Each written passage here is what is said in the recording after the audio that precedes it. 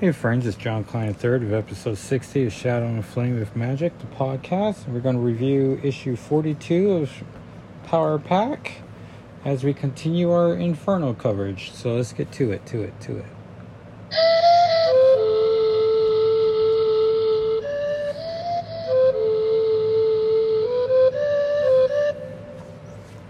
And thank you, Francisco, for providing the theme song to the podcast. We really appreciate it, and you. And this is Power Pack 42. Inferno continues. Childhood's End. Revenge of the Boogeyman Part 1. And we have the new version of the Boogeyman on the cover, who's all white with tiny eyeballs and big old teeth, for saying, "Welcome to your nightmare." The comic would have cost you $1.25. Nope. $1.25.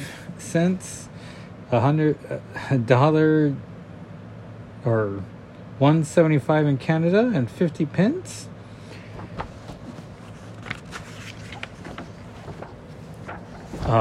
Fancy comic where the inside cover is the credits. This came out in December 1988. And welcoming back so brightly, John Bogdanov, who both wrote and penciled lightly, Stan Drake, who finished in ink tightly, Don Hudson inking the background slightly, Glennis Oliver, who still colors brightly, Carl Potts editing nightly, Tom DeFalco, editor-in-chief politely. So they're doing a little rhyming scheme. I'm not exactly sure why, but it keeps it fun. We all like that. Revenge of the Boogeyman, Part 1. Presented for your consideration, one Douglas Carmody, alias the Boogeyman, an ex-businessman who, for the past year, has been only one aim in life: to destroy 4 children whose only crime was to be mistaken for mutants. For you see, Douglas Carmody is a bigot, one of the particular breed of human that hates and fears any person, group, or thing that smacks of being different. In this case, mutant kind, people whose radical genetic structure gives them unusual abilities. The fact that the 4 powered children are not genuine mutants is no deterrent to Mr. Carmody, because bigotry is a blind obsession. And I should say right now, this book swings big and really takes on some issues. Portrait of a blind man, then, a man consumed by hatred, who until moments ago thought he was in reach of his goal, but now finds himself plunging in slow motion through limbo, an alternate dimension not only for the time and space, but of horror, a place that for Douglas Carmody could well prove far worse than any Twilight Zone. And so we see him falling into limbo as Narcier is taunting him. And we see all the limbo demons are tearing at him.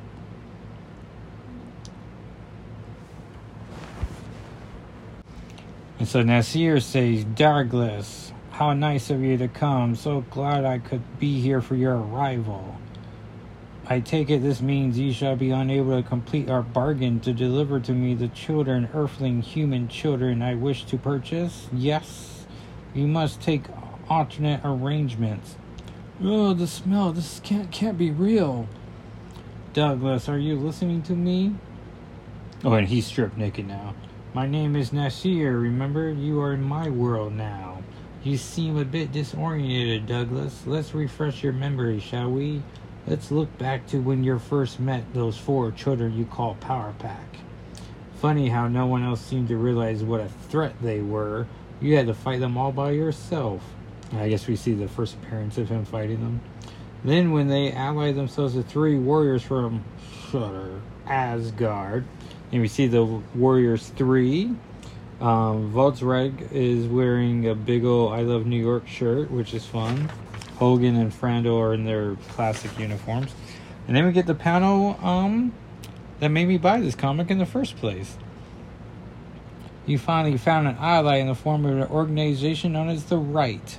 But Power Pack had allies too, the accursed new mutants. Their sorceress, the demon Darkchild, Ilyana Rasputin, cast you into limbo. And I guess that must have happened recently, but I don't see any narration boxes that tip us to which issues, but clearly that's the outfit he wore right here, so it must have been at issue 41. Which I should see if Power Pack is in my 41 comics, because one would think that would be the case. Yeah, I just checked. I don't see it, so maybe it's from our earlier episode, and we're just now catching up to him in limbo. Anyway, so Nasir is taunting him, and that's it. So this breezes through the rest of this book, even though it's very caption heavy. And as we all know, this podcast, if anything, is inspired by Michael Ian Black's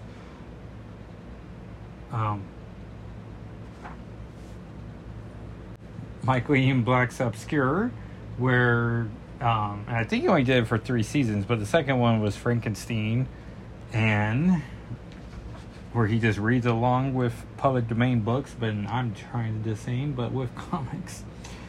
And it really pays off the 80s books where, it's caption heavy. It's a little early for such a heat wave. When the air settles like a hot blanket of ash cake suits, transforming New York into a smudged pot of smoke, human sweat, and sewage. A city choking, drowning in a morass of its own effluvia. I guess so. And I gotta say, these next couple pages, you just feel the heat and the dryness, like just radiating off the page. Just down the hill from Columbia University, where Harlem meets the Upper West Side, the streets smolder in the muffling shadow of the earth. Even the sounds of traffic are bent and stifled into vague and distant strains of sharps and flats. Heaps of gas-plotted green plastic bags leaking the sticky, fermented juices of a week's uncollected garbage make a single-file walled obstacle course of the sidewalk. Vile black water sources underfoot from some ignored broken sewer line. Amidst the noxious refuge, people perch on brownstone stoops in a vain attempt to escape entombment in oven-hot buildings. Other people file through the streets in a lunching, leaden, slow-motion ballet, some frantically looking for escape, others for violent diversion, and some just go home. For an exhausted Professor Jim Power, it is an effort to press through the salty air, breathing in it like breathing dirty motor oil. The airborne particles pollution clings to his sodden, knotted clothing, silting into the pores of his skin. It burns his cheeks, eyes, and lungs like an acid sandstorm. It's been a bad week. Funding cutbacks at NSF, National Science Foundation, threaten his research grant. The cooling system in his Columbia lab has been out of the week, and the relenting heat causes computer failure and destroyed 2 months' work. Yet his most immediate concern is for his family. And he's just traveling, and he finally gets home, and his wife, who, I forget her name. Oh, Margaret. She welcomes him home. She's been exhausted. All the kids are sick, and she can't remember the last time they were sick, and he's just happy to be home. She's exhausted. She's been trying to clean, but nothing can stay clean.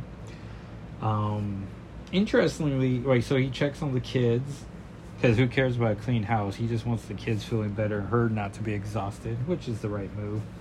And everyone's shirtless except for Julie, which is weird. I mean, I guess it's 88, so I don't know. It's just interesting. It's something to take note of, Kate being shirtless, which I remember in 88, like my younger sister, who must have been probably around this age, like, doing slip and slides shirtless, and it wasn't until a neighbor mentioned one of those things where you think it's your normal until someone mentions how it's not, and there's like she should be wearing a shirt, and it's like, oh, like, why are you even looking?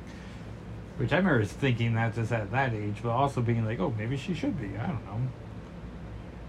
Like, but I wasn't wearing a shirt, so I was like, sure. But anyways, it was the 80s. So they're gonna try to run the bath, and when they turn on the faucet, sewage comes out of it, and it's disgusting, and no one knows what to do about it.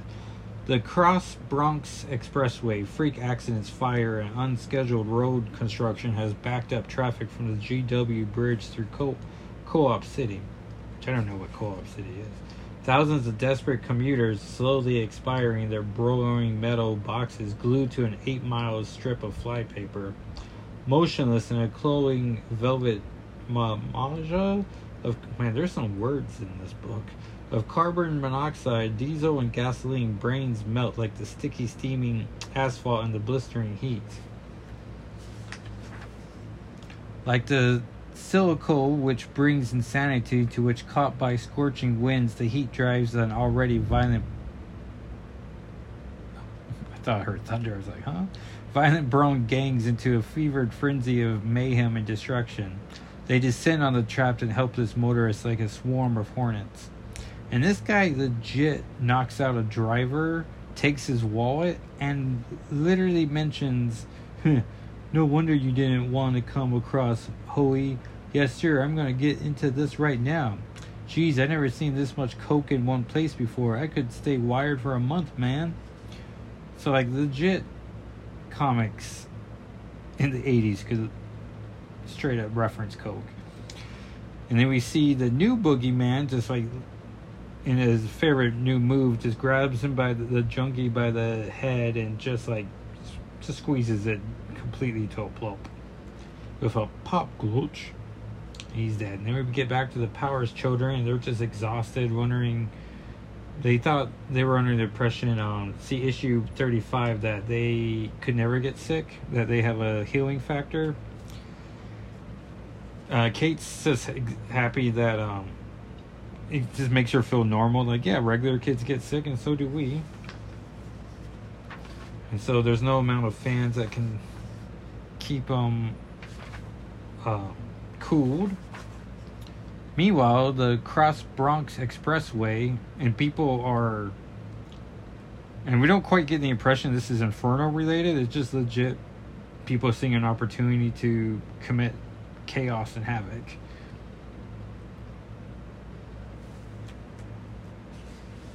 And now the boogeyman, the newly reformed boogeyman, is just destroying people, and he grabs another guy by his neck and just cracks, like, with a chud.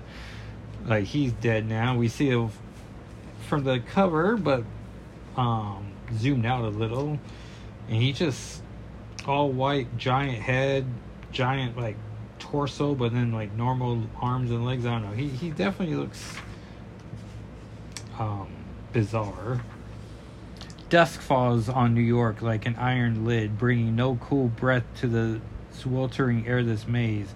In the city's dark bowels, it is already night. The signs and lights of Times Square spring awake to crackle and hum the scorched ozone haze. Already the streets of Manhattan have begun to take on a supernatural, hellish aspect, but the denizens of this lowly place would be hard to put to tell the difference until now. Because all of a sudden we see the stepping desk opens up and just all the demons come out. Follow the trail of these events in Mutant 71 that we just reviewed last week. So that's nicely done. Oh, no, 2 weeks ago. And so we're back at the Powers. The parents are trying to just keep cleaning and just trying to stay cool.